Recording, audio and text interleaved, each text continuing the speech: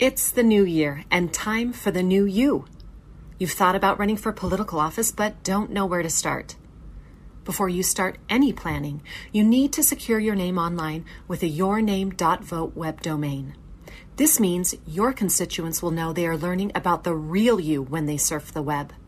Secure your domain from GoDaddy.com today.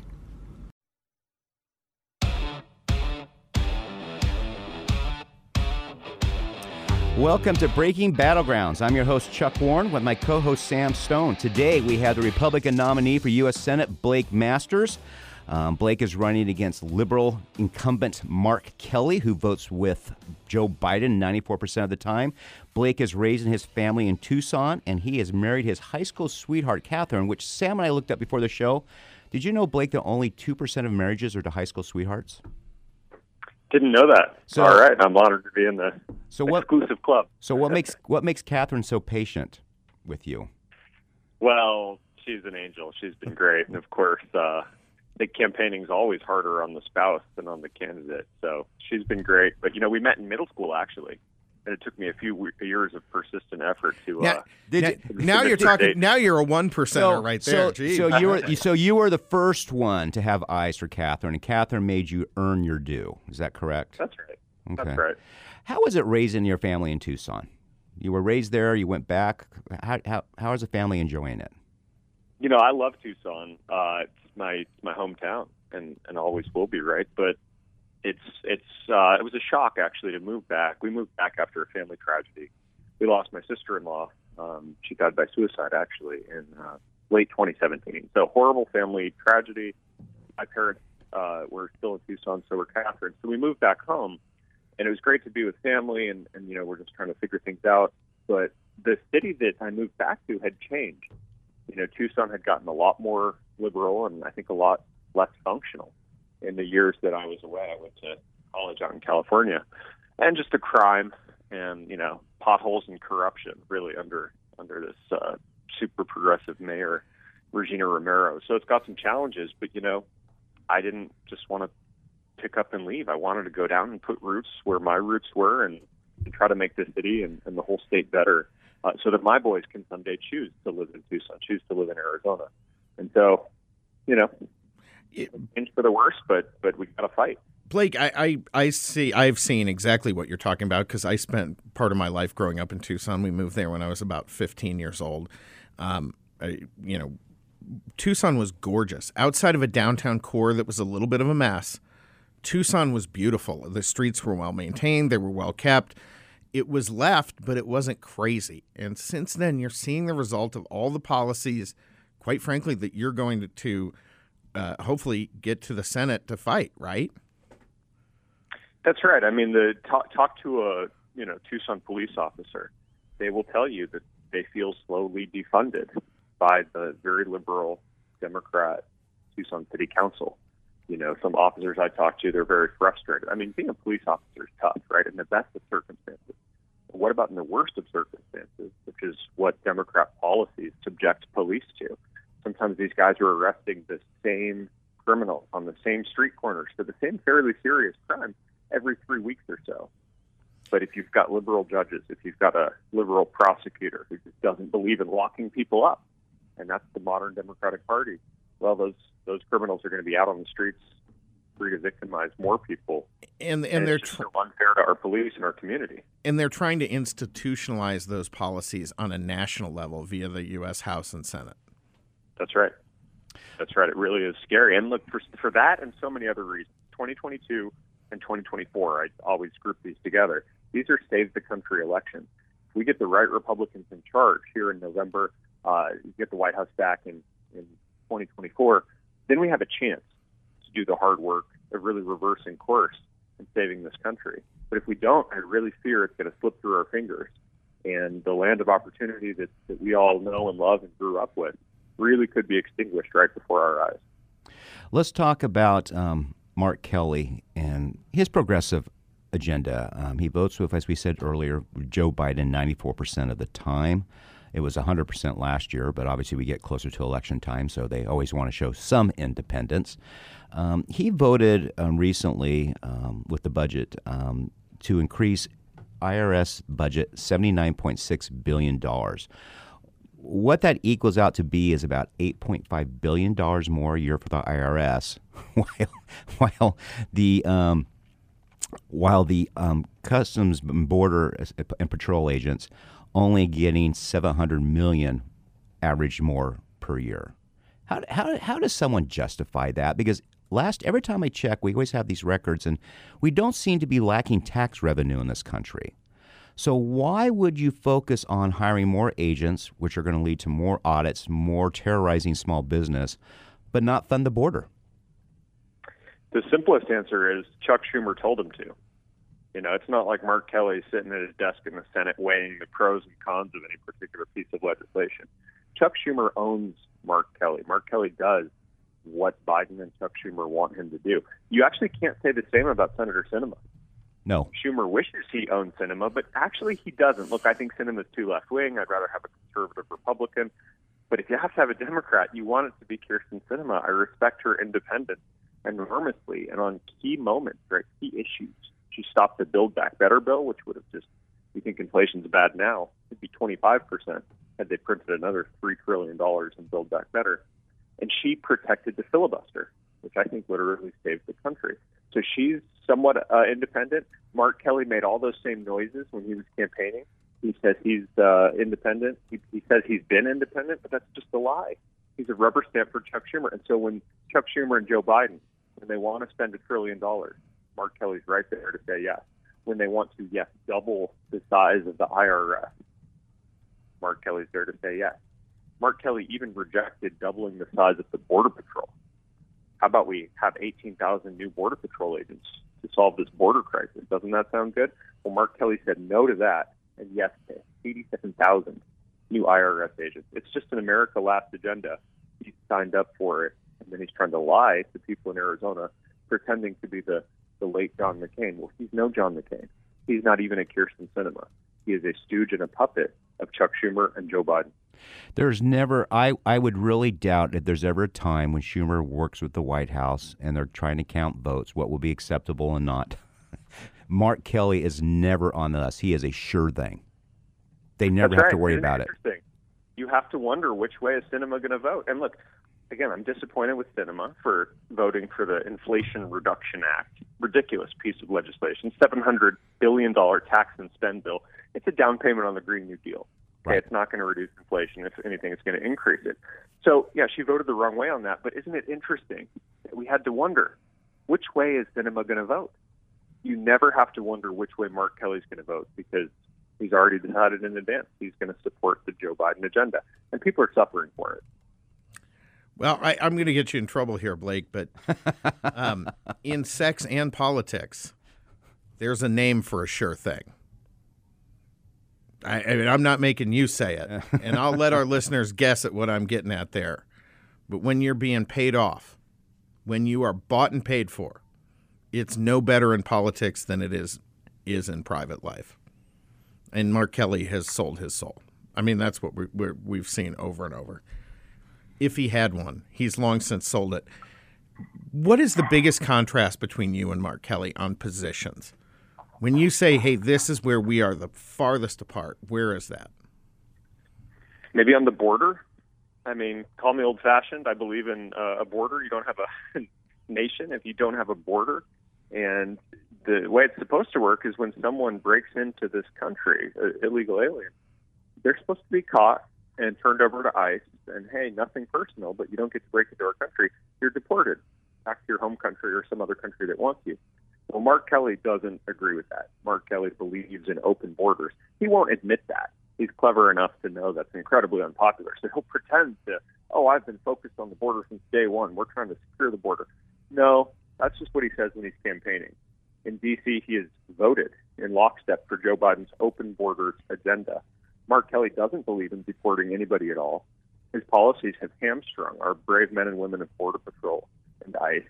And Mark Kelly and Joe Biden have laid out the welcome mat. They've opened up our border. They've ceded the territory to the Mexican drug cartel. And they put out the welcome mat and positively encouraged illegal immigration. They've welcomed more than 4.5 million illegal aliens into our country, sometimes incentivizing them with cash payments, cell phones, I mean, it's just ridiculous. It's so hideous. Mark Kelly believes in open borders, and I don't. Mark Kelly is a border hawk 6 months out of every 6 years. What do we do about the cartels? We had Mike Pompeo on recently, and he just, his opinion was we have to go straight after the cartels. What is your opinion? If you're a U.S. Senator, what do we do about the cartels? Is there a clear and present danger to our country and our youth? They absolutely are. The first thing you can do is stop working with them as a business partner. Joe Biden and Mark Kelly, they're really acting like business partners to the Mexican drug cartels, right? Cartels' profits, I think they made $500 million from human smuggling in 2018. Now they're making $13 billion from human smuggling. That's up by a factor of 20. And it's because Joe Biden and Mark Kelly threw the border open. If the cartel members could vote in this election, 100% of them would vote for Mark Kelly because Mark Kelly gives them everything they want. So the first step is let's stop making it so easy. Let's re-implement the policies that we had just 3 years ago. Let's finish the border wall. Let's hire those 18,000 more Border Patrol agents. I'm a tech guy, right? I want drones and advanced imaging, thermal imaging cameras on every inch of the border so that we can see what's going on without crossings to zero. One of the things, Blake, I think a lot of people who aren't here in Arizona or aren't familiar with the border don't understand is the cartels actually have better tech on our border for their use than our Border Patrol does. That's right. Yeah, and that's just an issue of political will. We got to support our Border Patrol. Look, it's policy, too. Let's just re-implement Remain in Mexico. Let's end this crazy catch and release that forbids deporting anybody. Right? But then after all that, once we kind of plug the hole and stop the bleeding, then I think we have to go on offense. I do think the cartels should be designated and considered terrorist organizations. Look at the fentanyl that they're sending through. If the cartels were lobbing rockets, like Hamas lobbed rockets into Israel all the time, if that's what the cartel were doing and it was killing young people in Arizona, killing anybody in Arizona, we would respond with force. Our military would get engaged. We would designate the cartels as terrorists and go after them. Well, this fentanyl is doing the same thing. It's just silent. It's just a deadly killer. We have only about a minute left. I'm going to ask you real quick. You're coming back in the next segment, Blake Masters, running for U.S. Senate in Arizona. But interesting, that's a great point you bring up because if we had them lobbing rockets into this country, we'd be using the Iron Dome, same thing that Israel does. We'd be stopping most of those rockets. Absolutely. They would be killing fewer people right now if they were bombing us than they are with fentanyl. This fentanyl is it's poison. I've stopped using the term overdose to talk about fentanyl deaths because the more apt term is poison. This stuff is coming from China. The Chinese Communist Party, they ship the precursor chemicals over into Mexico. The narcos, the drug cartels compound this stuff up and send it right through our border. 90% of this poison is coming right through our southern border. And Joe Biden and Mark Kelly are not doing a single thing to stop it. So you have to conclude, for whatever reason, they like it this way. That's the last word for this segment. Breaking Battlegrounds coming right back.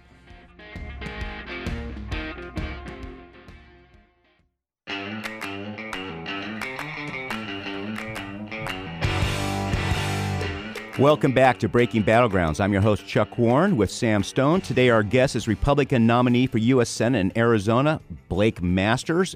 Blake was raised in Tucson, married his middle school sweetheart, not just high school, middle school sweetheart. He lives there now, raising 3 sons with his beautiful wife, and he's running against Mark Kelly, a disciple of Joe Biden, who votes with them 94% of the time. Folks, we're going to get into this real quick. Is inflation eating your retirement? If it is, that's not good because it's eating everybody's retirement. So we suggest you go look at yrefy.com. That's REFY.com, or call 855-316-3087, where you can get interest rate returns of up to 10.25%. Tell them Chuck and Sam sent you. Again, visit REFY.com or call 855-316-3087. All right, Blake, if I watch the morning news in Arizona, you're going to kick grandma on the street. You're going to dissolve Social Security. No one's going to get their check that they put into the system, and dogs and cats will be raining from the sky. What are they lying about on your record? Well, Mark Kelly is just lying about my views on Social Security. He's doing it because he's insecure. He knows that the crushing inflation that he and Joe Biden have caused, that is by far the greatest threat to seniors' retirements today. So he's insecure about it, and therefore he's lying about me to try to terrify people so he can win an election. No. I don't want to cut Social Security. We can never cut Social Security. I agree with President Trump. Republicans have been talking about this, Paul Ryan or whatever. No, they're wrong. We can never cut Social Security benefits. I'm committed to shoring up the system and saving it because you know what? Seniors have paid into this. People have built their whole financial lives around the assurances that the government gave them. And we're going to honor those obligations. We can never cut Social Security benefits. In fact, I think they should immediately not be taxable anymore. Right? That can compensate for this crushing inflation that Joe Biden and Mark Kelly are causing. Now, look, I'm looking for ways to save the system long term. My 3 children, my boys are 8, 6, and 2, don't necessarily feel like they're on track to get Social Security. There's some long-term challenges. So I've proposed, hey, let's take young people. You could draw the line at, say, 30 years old and completely supplemental, completely additional to Social Security. Don't change the system, but enable a new class of private retirement accounts where people can squirrel as much money away as they want, tax-free on the way in, tax-free on the way out. Let's encourage young people to become a generation of savers, invest that money over time, and maybe by the time they're 65, they're doing great, and they won't need Social Security, all the more left for the people who do need it. So I think we need some innovative thinking like that. Mark Kelly hears that, and then he cuts a negative attack at Blake wants to steal your Social Security. No, it's just the opposite. It's Mark Kelly who is ruining people's financial lives today with his crazy, demented economic policies. It's always the opposite. Have you noticed that the left calls us what they actually are?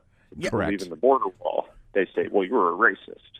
If you stand up for parents and say, hey, we shouldn't have mandatory COVID vaccines for 3-year-olds, they'll say, oh, you're an authoritarian.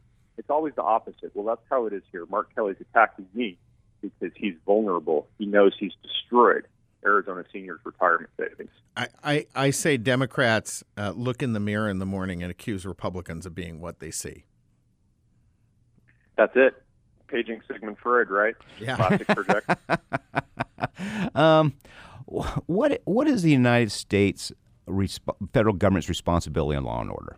We know, there's local police, there's budgets for the mayor's office. Sam's really up to speed on this.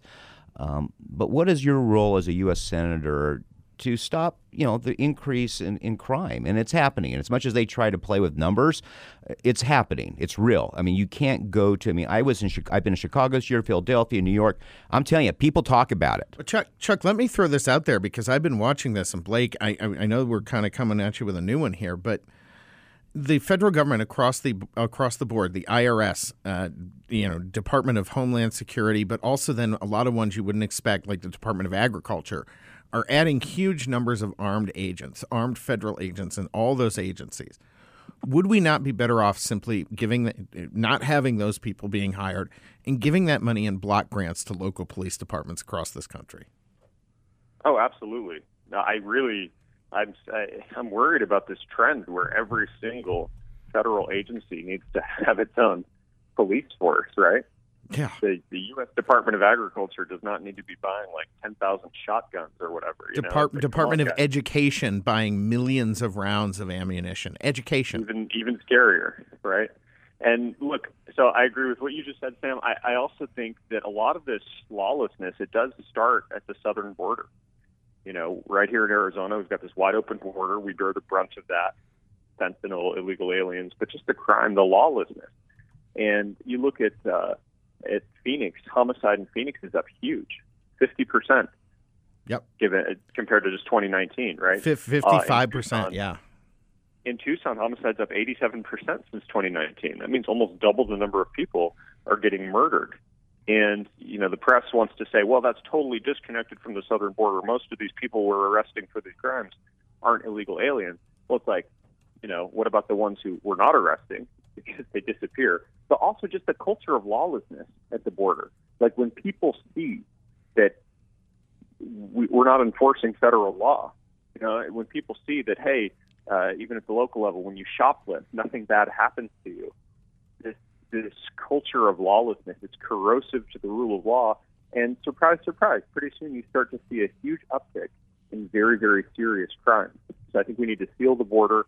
I do think we need to sort of demilitarize a lot of these federal agencies that have no natural policing function. And we need to just regain a culture of law and order. And, half the job of a U.S. senator, or I think a lot of them don't actually use their cultural power, but it's like educate people, use this cultural power. Yes, you have to vote the right way on legislation that comes across your desk. Yes, you should be introducing good bills and trying to pass them. But what about just speaking out against this culture of defund the police? We need to be funding our police, hiring more police, supporting them, right? Calling out these left-wing prosecutors that don't want to put away people who hurt people. And I'm going to champion this, whether it's in legislation or going on Tucker Carlson and Joe Rogan, right? We need to regain the will to slap the handcuffs on people who do bad things. Well, and when you do, the results are immediate. I mean, we've seen this in New York and a handful of other places. We only have a couple of minutes left here. Blake Masters running for U.S. Senate in Arizona.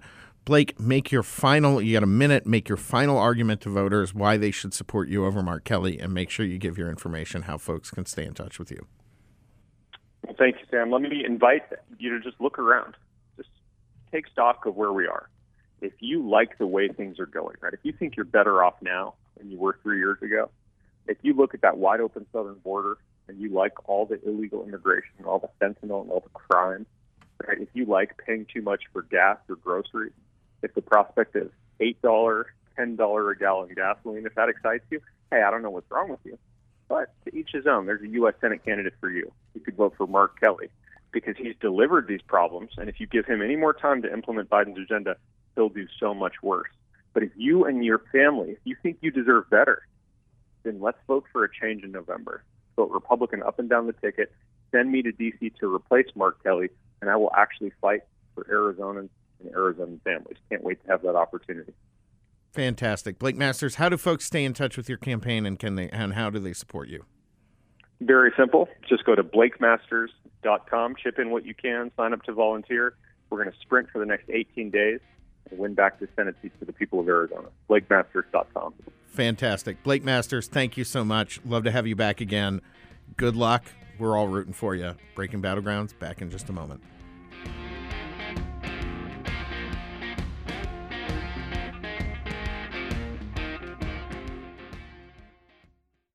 You deserve a home that's beautiful and stylish. At Overstock, you don't have to choose between low prices and quality. Find new, on-trend home goods that reflect your taste and don't compromise on value. You can be proud of your home and design a space where you feel like you, all under budget. Plus, you get free shipping on everything in the continental United States. Overstock is where quality furniture and decor cost less.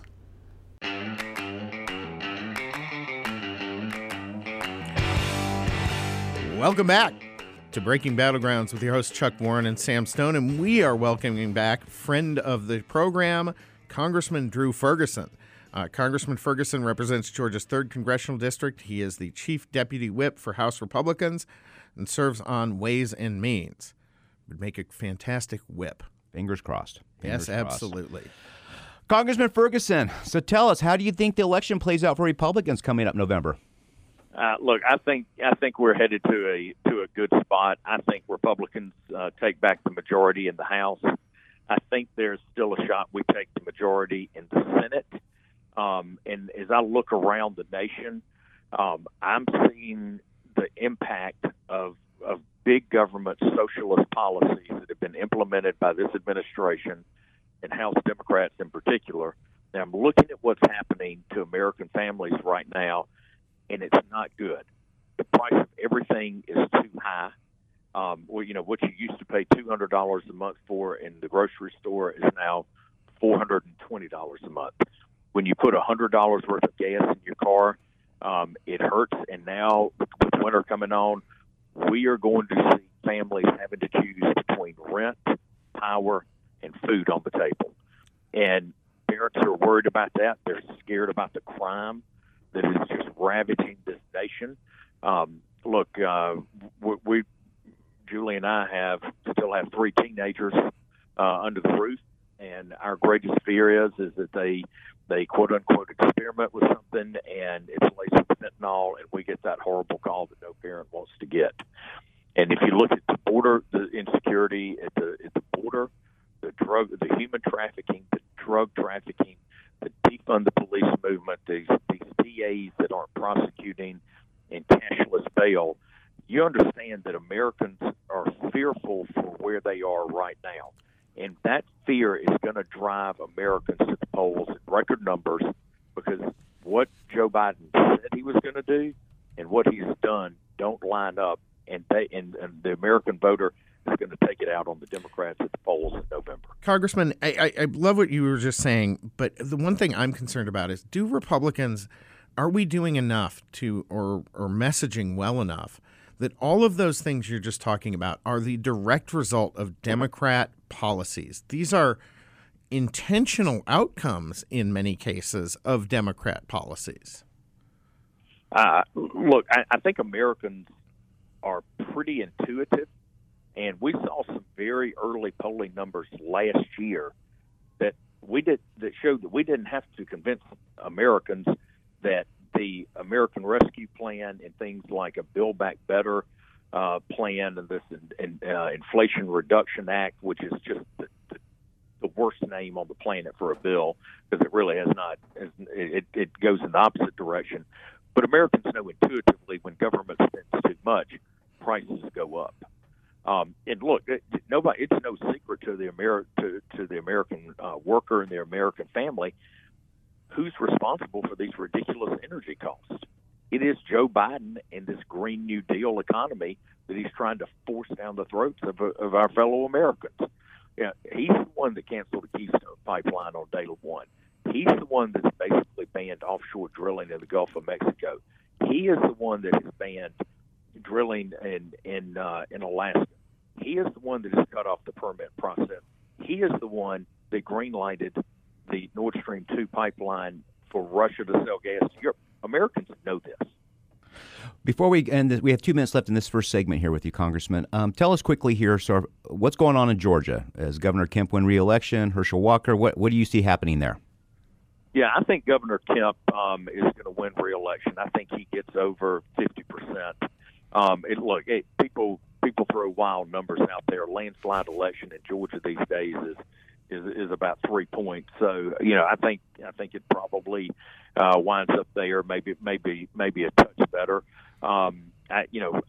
If Herschel Walker trend, he's got an outside shot to beat Raphael Warnock with a Libertarian candidate there, and that race very well could go to a runoff. Yeah, it seems likely that one will head to a runoff, but Kemp looks like he's in very good position. And I think that's on December 4th, the runoff. Is that correct, Congressman? That would be correct. And just so all of the listeners are keeping the perspective here, this would be a runoff potentially for control of the Senate again. As Yogi Berra said, it's like deja vu all over again. I think that just be prepared for that runoff in Georgia to control the Senate. So it could be a very interesting December. I think voters need to be paying very close attention to Arizona and Georgia, not just this year, but for probably quite a few years to come. We're going to be going to a break here in just a moment. When we come back, we're going to have more with Congressman Drew Ferguson. We're going to be talking a little bit more about inflation, the borders, and the mess Joe Biden is making in this country. Breaking Battlegrounds coming back in just a moment.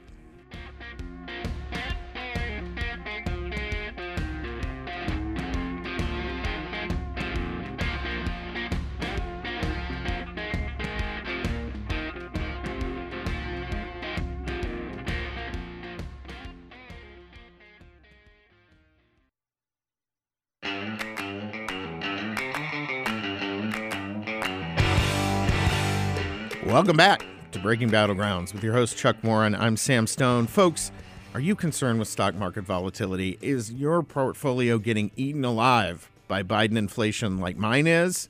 God, I hope you're having a better year with this than I am. But unfortunately, I don't think a lot of people are. That's why we recommend turning to Invest Y Refi. That's invest, the letter Y, REFY.com. You can go there. This is a due diligence approved firm. You can earn up to a 10.25% rate of return, 10.25%, well ahead of inflation. This is one of the safest investments you can make, and you're actually doing good while earning good money. Fantastic opportunity. Chuck, as we're coming back, more with Congressman Drew Ferguson from Georgia's 3rd Congressional District, right now Chief Deputy Whip for the House Republicans, and this friend of this program and someone we're hoping will be the whip one day. Absolutely. Congressman, Republicans get a majority. What are their top 3 priorities for a Republican-controlled House? Well, I think that we have to address the things that are hurting Americans the most right now. Obviously, the price of energy is through the roof. So I think refocusing on American energy independence, making sure that the policies are in place that drive down the cost of energy. And look, we're going to have a battle with Senate Democrats, and we're going to have a battle with the White House over this. But we have to restore energy independence to America for a variety of reasons. I think that's one. Border security. If you look at what's happening coming across the border, Joe Biden's border crisis is really making America much less safe, whether it's fentanyl, whether it's trafficking, whether it's known people on the terrorist watch list coming across, and then the economic impact that having, millions of new people coming into the country that we don't know who they are, we don't know what jobs they can have. We just don't know any of that, and so we know the economic impact of this could be very high as well. So I think focusing on energy independence, I think focusing on border security. And then, look, I think Americans are just kind of have had enough of the federal government's just horrible overreach ever since the pandemic started. And, I mean, it's in everything from looking at the Department of Justice, and, you kind of see what's beginning to come out with the Durham report and where the FBI has been on some of this stuff. I think really making sure that we do the oversight to look at how these agencies have made these horrific decisions that have had such negative impact on Americans' lives. I think those are the areas that we're really going to be focused on. Congressman, we're with Congressman Drew Ferguson, Georgia 3rd Congressional District. Congressman, one thing I always like about you is that being a former small business owner, a dentist, a former mayor, you seem to come from the real world. A lot of guests we have who've been in Congress or so forth don't. And so you made a comment to me that Sam and I both raised our eyebrows. You have 3 children still in your house, and you're concerned about fentanyl. He has 3 teenagers, Chuck. Yeah. So. And given the inflation, 3 teenagers can eat you out of house and home. Exactly. Even without Biden inflation. Exactly. So you have 3 teenagers at home, and obviously this is something you and your better half have discussed, is the fentanyl crisis. Do you have people in your district or when you're on the road mention they're concerned about this a lot? Do you hear this a lot? Yes. And look, when you have 100,000 of our fellow Americans that died last year from opioid overdose, it's hard for it not to touch a given community. I'll give you an example. I was doing a campaign event at someone's house here in the district. Nice couple hosted it for us, and we were talking about this issue. And the host looked at me and he said, "Drew, you're spot on with this. There are 3 families in this room tonight that have either lost a child or grandchild due to fentanyl." How many people are in the room? So, I think there were probably 25. Oh my gosh. Goodness. Okay, and look, this fentanyl crisis, it knows no socioeconomic borders. It touches all of us, and it's horrific. It's really horrific. And the only people that are winning right now with Joe Biden's border policies are the Mexican drug cartels and the Chinese. Exactly. Kylie, our producer here, and I were in a focus group 2 weeks ago on a Sunday, and we had about 26 people. And on another matter, and this really stood out to us, the fear in their eyes about their economic future was palpable. And we asked, as I'm listening to them, and they're discussing what they have to cut from their budgets to afford gas and groceries. It just came to my mind. I asked, well, how many of you here have had a relative move in with you over the last 3 months because they couldn't afford rent? We had about, 25, 26 people there. 7 raised their hands. This is in Tempe, Arizona. This is not a low-income area, That's basically. a very wealthy community. 7 people raise their hands out of 26 people. I mean, that is a concern. And one thing, I had talked to a donor who does a lot for Republican candidates, and his concern was that we're going to get off track on investigating this or that. And what will you do as part of the leadership to say, guys, we got to focus on what matters to these people? Border, inflation, those things. What can you do? Look, we have to. We are going to have a phenomenal freshman class that comes in after this election. Great men and women, very diverse backgrounds, a lot of veterans, highest number of minority and female candidates that we will have ever had elected into the Republican ranks. And that's on top of already a talented freshman class. And Chuck and Sam, I want to give you this number that I think is pretty stunning. It will be pretty stunning to people. If we have a 23-seat majority in the House, okay, which I think is reasonable expectation, if we have a 23-seat majority, 74% of House Republicans will have been elected for the first time since 2016. Wow, that is a stunning number. And 54% of this group will have never seen anything normal in Congress, meaning they've only seen pandemic voting, they've only seen remote committee work. They've only seen. The reason I say this to answer your question is that these two freshman classes, and going back to the sophomore class and my class that came in 2016, are laser focused on passing legislation that puts this country and our fellow citizens first.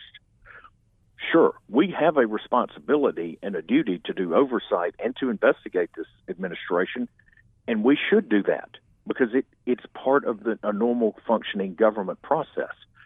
But make no mistake, the message that we hear loud and clear from our constituents, loud and clear, is we are sick and tired of paying too much for everything. We're sick and tired of being afraid to send our kids out into a park. We're sick and tired of worrying about things like, will the candy that my kids get for Halloween be laced with fentanyl? Americans have had enough. We are chomping at the bit as House Republicans to show that we have the policies and can put the policies in place that build an economy that is incredibly strong, that ensures a safe place for Americans to live and work, and ensures that Americans have a future that's built on freedom. We can do all of those things, and I think if you listen to what our candidates are saying right now across the country, that is their number one focus, because they know that the reason that they're going to get a chance to serve is that the Democrats have not only not listened to them, they've pushed the wrong direction. What do we do about Iran? Now they're supplying the Russians with drones. They're a terrorist state. What do we do about Iran? Well, the first thing that we don't do is allow them to go back into an Iran nuclear deal. Then it's worse than what Obama put in place that guarantees that they'll have a nuclear weapon. I mean, look, this again. Why are we allowing Iran and Saudi Arabia and Russia and Venezuela to be the ones supplying the world with fossil fuels? This is crazy. It's environmentally unfriendly because they certainly don't have the environmental standards that we do. That's number one. And number two, I mean, you're enriching the people that are terrorizing the world. So again, if you want to deal with Iran, don't put them in. Don't give them hundreds of billions of dollars of cash to allow them to continue to do their nefarious activities in a new nuclear deal. But also, let's cripple their economy by putting American energy and American energy workers first. How quickly, given this new Congress, I mean, how much can you do to expand American energy exploration, given that even with all the pain Americans are feeling, the Biden administration seems clear that they intend to continue to crack down on the ability to produce oil and gas in this country? Well, I think when we win a resounding victory in November and we have a pretty solid election, I think it's going to show the House Democrats in particular and this administration that they do not have a mandate to turn this country into a socialist nation. They don't have a mandate to go chase this crazy green agenda that absolutely makes no sense whatsoever. And I'm hoping that shock will pull some of them back to reality. That's number one. Number two, look, Americans have said we have had enough. So at what point we have to be very thoughtful in where we find the right leverage points, and we have to be thoughtful about where we put the appropriate pressure on the administration through the budget process with either appropriations or other must-pass bills where we absolutely break the will of this administration to continue to push it with this fantasy that they continue to pursue. In terms of doing that, Republicans have repeatedly backed down because at some point you'll probably be required to shut down the government. And Democrats win that fight in the press every time, and largely it's because the trash cans start overflowing at the National Monument. Are Republicans ready to take that battle on and to call for help? I mean, if you send out a call to Republicans across this country to come clean up Washington, D.C., they would probably do it, right? Sure, absolutely. Yeah, look, I think as we go through this, we know that America is fast approaching a breaking point, and we're going to have to operate with a significant amount of political courage. But I think you don't just shut the government down over nilly-willy stuff. I think you've got to be. I think you've got to do the hard work. You've got to draw the contrast, and you've got to build the case with the American people. And quite candidly, in my world, from my point of view, if we pass very clean bills that say, if we do this, the price of gas is going down. If we do this, the price of food is going down. If we do this, the price to heat your home is going down. If we do those things, we do them well, then I think the vast number of our fellow Americans are going to demand that the administration change course. Quickly here, as we have 2 minutes left in this segment, and we appreciate your time greatly today, Congressman. Has the Biden White House in the last 2 years, as Speaker Pelosi, do they even try to reach across the aisle and get your guys' 2 cents? No, they don't. I have. It's particularly for. I can give you firsthand the Ways and Means Committee. The House Democrats on the Ways and Means Committee have had virtually no say in the legislation that comes through our committee. Everything comes through the Speaker's office, which is prearranged with Chuck Schumer in the Senate and whoever is running the show behind the scenes at the White House. This is what one-party rule looks like and feels like. This is what this is what big government socialism is all about, which is total control of the politics and people's lives. Americans have had enough of it. It's time to end one-party rule in D.C. Under this administration, and let's bring some sanity back to the conversation. We'll let that more or less be the final word, but the last word is, how do folks stay in touch with you? How do they follow the good work you're doing? Look, we can. We've got a Facebook page, a Twitter account at Rep. Drew Ferguson.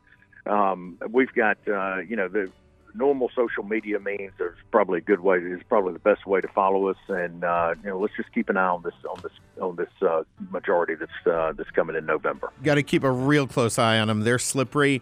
Breaking Battlegrounds. We're also slippery, and we're coming back on your air next week.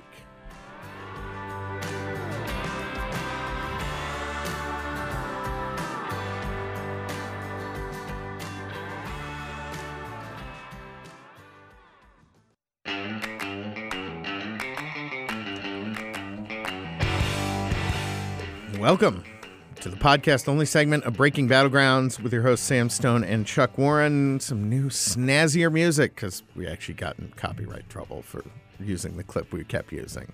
Chuck, we're lawbreakers. We are. Rebels without a cause. In studio, though, with us right now, a guy we're excited to talk to, Timothy Sandefur, Goldwater Institute Vice President for Legal Affairs, which means you get to do a lot of fighting with local and state governments across this country. That's right. I sue the government for a living, and it's the greatest job in the world. He said it with such great pride and enthusiasm, too. It's why I went to law school. And I just love that. Did you know that when you went to law school saying, I want to just sue government? I did. I was in college, and I heard a speech by a lawyer who worked for an organization that did this kind of work, and I said, that's what I want to do with my life, so I went to law school in order to do it. Now, see, there's two types of lawsuits against government. This is the honorable type. This is the I'm fighting for the public type. The other type is the one we get when they trip at City Hall and demand $37 million. Yes, I should say. The Goldwater Institute is focused on defending constitutional rights, limited government, individual freedoms, private property, economic liberty, that sort of thing. And they have done a fantastic job here in Phoenix and across the country. Well, they are the premier think tank in litigation, think tank in the country. We certainly aspire to that. Well, there's nothing to aspire to. That's just a fact. that's a We cool know a fact, lot of yeah. them. There's no aspiration here. They aspire to be Goldwater. Right. Yeah. Well, we were founded almost 35 years ago now with the senator's blessing, and we have struggled to make sure that we are true to his vision of limited government and the defense of freedom. Can I ask you a question? That's a good question. Since he gave his blessing to use his name, is there sometimes when you have issues come up and people say, that's not Goldwater's vision, that's not what we're named after, that's the vision? Oh, yeah, certainly. Sometimes there are issues out there that, might play well with certain crowds, but that aren't really in the service of our vision of individual liberty, and we don't touch on those sorts of things, and we try to maintain our focus. It's very easy for any ideologically oriented organization to kind of get distracted, and you can end up doing too much, have too many fingers in the pie, and then you accomplish nothing. And as the old saying has it, if the water table is 30 feet down, it does not matter how many 20-foot wells you dig. So in litigation, for instance, in our lawsuits, we very often find ourselves going back over and over again to the courts with the same kind of case, because it's a lot of work and a long haul in litigation. At the U.S. Supreme Court gift shop, they sell ties with little pictures of turtles on them to symbolize how slow the law is. So that's the way it is sometimes suing the government. You have to bring the same case basically over and over again sometimes before you win. And that only makes it all the more gratifying when you finally do win. And folks, if you go on YouTube and you watch this video, you're going to see Tim is wearing a little Goldwater pin on his lapel. That's right. Which is a fantastic pin. I'm pretty sure that's the same decoration that Kate Gallego, the mayor of Phoenix, uses as the bullseye on her dartboard. Because you guys have been wrecking Phoenix's liberal fantasies for decades now. But no. Reality wrecks liberal fantasies. We're simply along to cheer the process along the way. Now, we have a lot of Goldwater for president, Goldwater for senator buttons and pins around the office. I always try to make it a point to wear one. I love it.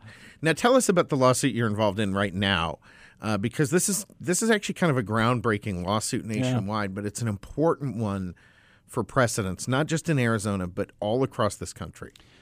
Yeah, so this is a case that was filed a couple months ago now, challenging the city of Phoenix's failure to enforce restrictions on not just to enforce restrictions on homeless population sleeping on the streets, but to actually basically cordon the homeless population into an area of Phoenix that has now become one of the largest homeless encampments in the country. They call it the Zone. About 1,000 people now living on the streets of Phoenix. And as a result, there's violence going on. There's people are dying. People are being beaten. There's people are defecating and urinating on the streets and in the sidewalks, which is causing pollution. And it's ruining the businesses in the area, which can't get customers to come down there. And so a lot of the business and property owners have filed a suit against the city of Phoenix for maintaining what is called a public nuisance. A nuisance, of course, is when you're using your property in a way that harms the general public. A public nuisance is a little bit different. A public nuisance means when the government itself is maintaining a activity on its property that is harming the general society in a way that frankly just violates the law. Among other things, it violates environmental law that prohibits pollution like this from going on. It's within walking distance of the Salt River. So this well, and San Francisco just had a big thing with was it red blooming algae or a fish die off? I think it was fish dying off, right? And they were blaming it on global warming, and then they dug into it, and it's because of the untreated feces and urine running into San Francisco Bay from their homeless encampments. And you're right, we have the Salt River right there. The city's job, the government's job, is supposed to be to defend people's rights and enforce the law. And by failing to do that, what it's doing is just basically the city our understanding We have been told that city officials have instructed the police not to enforce the law in this area and to stand back, and basically ordered them to go on strike against the public safety. I can tell you that is absolutely a fact. From my contacts within the Phoenix Police Department, that is 100% factual. And the result of that, of course, is to violate the rights of the citizens, the tax-paying, hardworking citizens who are trying to run businesses in this area to provide for themselves and their families. They are the innocent victims in this scenario. They didn't cause the homeless problem. It's wrong to impose this cost on them against their will and against the law when the law already prohibits vagrancy and loitering and the kind of violence and pollution that's going on in this area. And there are things the city could do to address this problem, right? Of course. This is not an insurmountable problem. What are some examples, Sam, of what they could do? Well, I mean, for one thing, you can create a closed campus for them to stay on, whether that's shelter beds, whether it's controlled camping. There are a whole number of things you can do there. And there's property downtown. You can do that, there's property obviously. downtown. You could do that. The city could go ahead and buy the St. Joseph's Hospital on Van Buren that is still up for sale, that is empty right now, that could be used for these services. There's a lot of things they can do, right? In fact, in the complaint that's been filed in the court, it lists some of those examples and says here are some alternatives that the city could do if it decided to enforce the law. And here's an interesting legal tidbit, is that camping on a city street or something, that's illegal. It's a nuisance. But a homeless shelter is not a nuisance. A homeless shelter that's maintained properly and so that people have their rights and their interests protected in a way that the law provides for, those are not a nuisance. If the city were to spend some of the $70 million it's been given by the federal government to provide for this sort of thing, if it were to, instead of sitting on the money like it's doing now, if it were to spend that to solve the immediate crisis, we would see an improvement. If it would allow the police to enforce the law in this area, we would see improvement. Instead, what we're seeing is that the city is maintaining one of the largest nuisances on the western coast of the United States. Why are they setting on the $70 million? I mean, what do they plan to do? Well, it's being eaten up by all their insider groups and that well, my sort of understanding, thing. and again, this is what I've been told. This is rumors, so I can't prove this. But my understanding is just what you said earlier: liberal schemes of general social blah blah blah. In that the idea is, well, no, we need to fix our housing policy in the city and create a low income housing and stuff. All right, fine. Even if you accept that that's true, there's a crisis going on right now in this city. It needs to be addressed right now in the city instead of holding it over people's heads as some kind of political game. Well, and what's amazing about this, it is a crisis. So we all know Kate Gallego had a meltdown about COVID, right? I mean, clearly lost her mind. Yep. Okay, so she viewed that as a crisis. Why would you not view this as much as a crisis? I mean, this is and you're not even talking about the city of Phoenix. Take out the small business owners who it's affecting. It's not good for these people living on the streets. Of course. This is not compassion. It's inhumane. This is not compassion. And these are the same people that moan and groan about the poor migrants coming across the border, which we all agree these people are sacrificing, right? There's a real problem with the border down there. But these people are really in danger health-wise, crime-wise. I mean, bunch of things. When you say, well, maybe what the city ought to do is allow the police to enforce the law here, the response on the left is, don't you have any compassion for these people? Well, having 1,000 people camping on city streets and in the process destroying family businesses in the area, how is that compassion? So that's not compassion at all. I want to throw in some statistics, some things we know about that. We love statistics. Wish we do. Right? Yes, we do. So if you are a female who ends up down in the zone, single female, your chances of being raped or sex trafficked within 24 hours are 80%. Really? 80%. Here's another one that we know for a fact, that there is almost all the crime that is occurring against the homeless population, 90% is being committed by other members of the homeless population. Certainly. And so there's a big news story. Well, they know who's most vulnerable. A homeless person knows who's vulnerable in the that's right. And so all of these things we're ignoring are violence, murder, mayhem occurring largely against this population because we refuse to enforce the law. And this zone is so large, we're talking about it's starting to, it's approaching the ASU campus downtown. Right. It's within easy walking distance of the state Supreme Court. It's what, about 10 square blocks now from what I can tell. That's right. Yeah. 10 square blocks. Well, I just drove past it the other day, and you can see it. There's block after block of people living in tents, and what goes on in these tents is very often violent and self-destructive behavior. And I was, I'm sort of laughing and sort of not, but when we went down, as I think most folks know, I'm part of Kari Lake's campaign. When we went down and did a press conference there about this issue, all these reporters who came to that press conference, their first question as they were showing up is, well, I got to be able to park where I can see the vehicle. While we're holding the press conference, their number one concern was being able to keep their vehicle in sight of themselves. Can you blame them? No, I don't.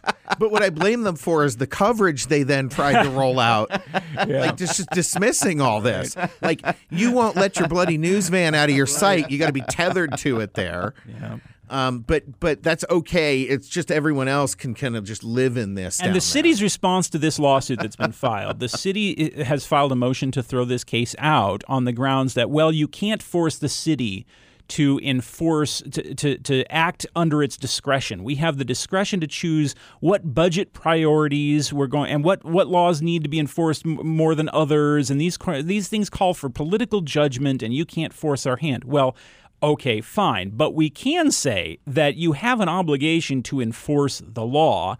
And it's not just that the city is allowing other people to engage in nuisances. It's that the city itself has created this nuisance. It has basically cordoned off this area, or not even cordoned off. It's created this area, not cordoned it off. They designated this, like you said, by telling Phoenix PD not to enforce the law in this area. They did it by telling all the service providers and the homeless population there that they wouldn't enforce the law in that area and that it would be a free-for-all. Right. And there you can go, you can get your services, you can get meals, and you've got all your drug dealers right at hand. So this is just a self-perpetuating open-air drug market, and that is saturated with violence and horror. One of the legal precedents that we point to in our brief is in the 1930s, the city maintained a sewage treatment facility in downtown Phoenix, which was poorly maintained and poorly designed and polluted the Salt River.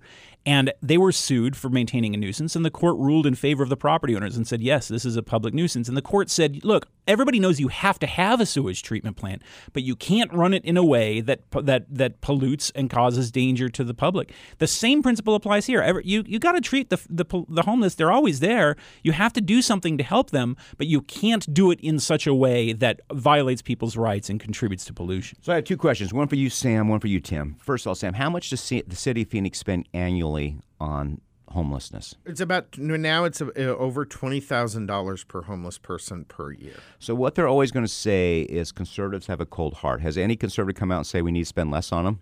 No, but let's look at Los Angeles County, that are going to be spending $250,000 per homeless person per year, and tell me how much more spending is going to help. Well, it's not. I mean, that's the question. Tim, you talked about the brief you filed. I think one thing our audience would like to understand is we hear all the time about lawsuits and briefs. What is the process on this you're doing now, the city thing? Explain it to them, Dummy's Guide to Sam and Chuck Understanding Law. Explain to our audience and us, what is the process? You filed this brief. What's the timeline? The Dummy's Guide and Sam and Chuck Understanding the Law are the same thing? Like all other lawsuits, the lawsuit begins with a complaint that you file with the judge. And along with that complaint, the plaintiffs have filed a motion for a preliminary injunction. A preliminary injunction is asking the judge to issue a temporary order that takes some kind of immediate action. Like, you're going to be hurt some way, so you ask the judge to issue an order preventing you from being hurt until after the trial is held and the court can hear all the arguments. So that's basically where the case stands right now. The complaint was filed. The city has asked the judge to throw the case out, and the plaintiffs have asked the judge to issue an order right away that will say you have to enforce the laws immediately, and then we can address the bigger legal issues later on down the road.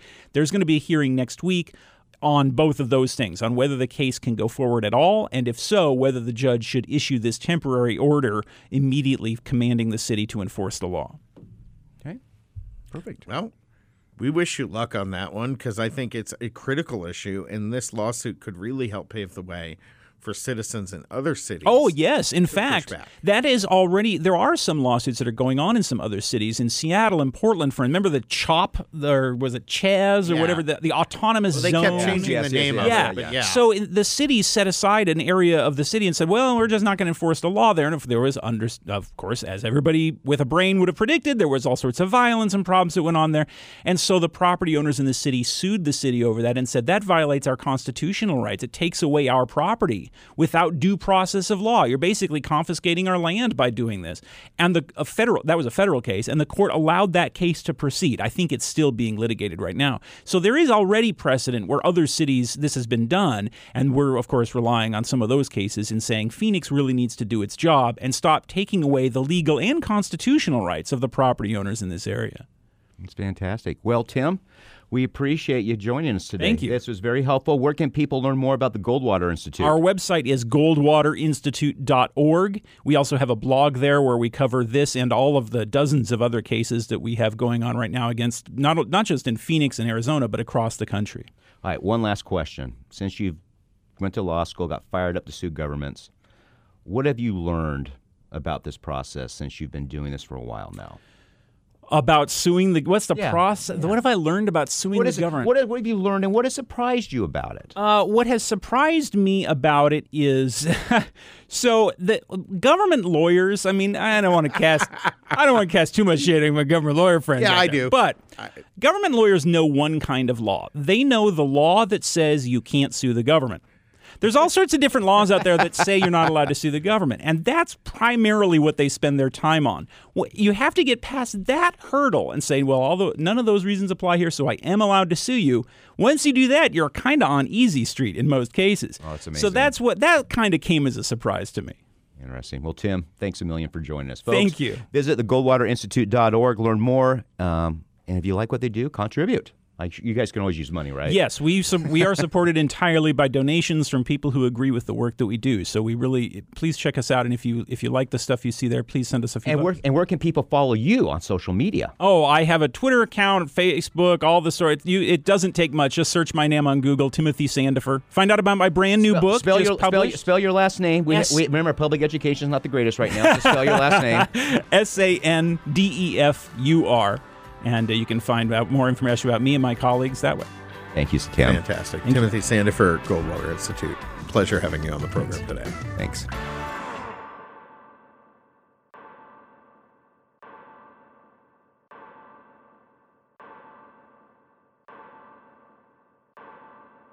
The political field is all about reputation, so don't let someone squash yours online. Secure your name and political future with a yourname.vote web address from GoDaddy.com. Your political career depends on it.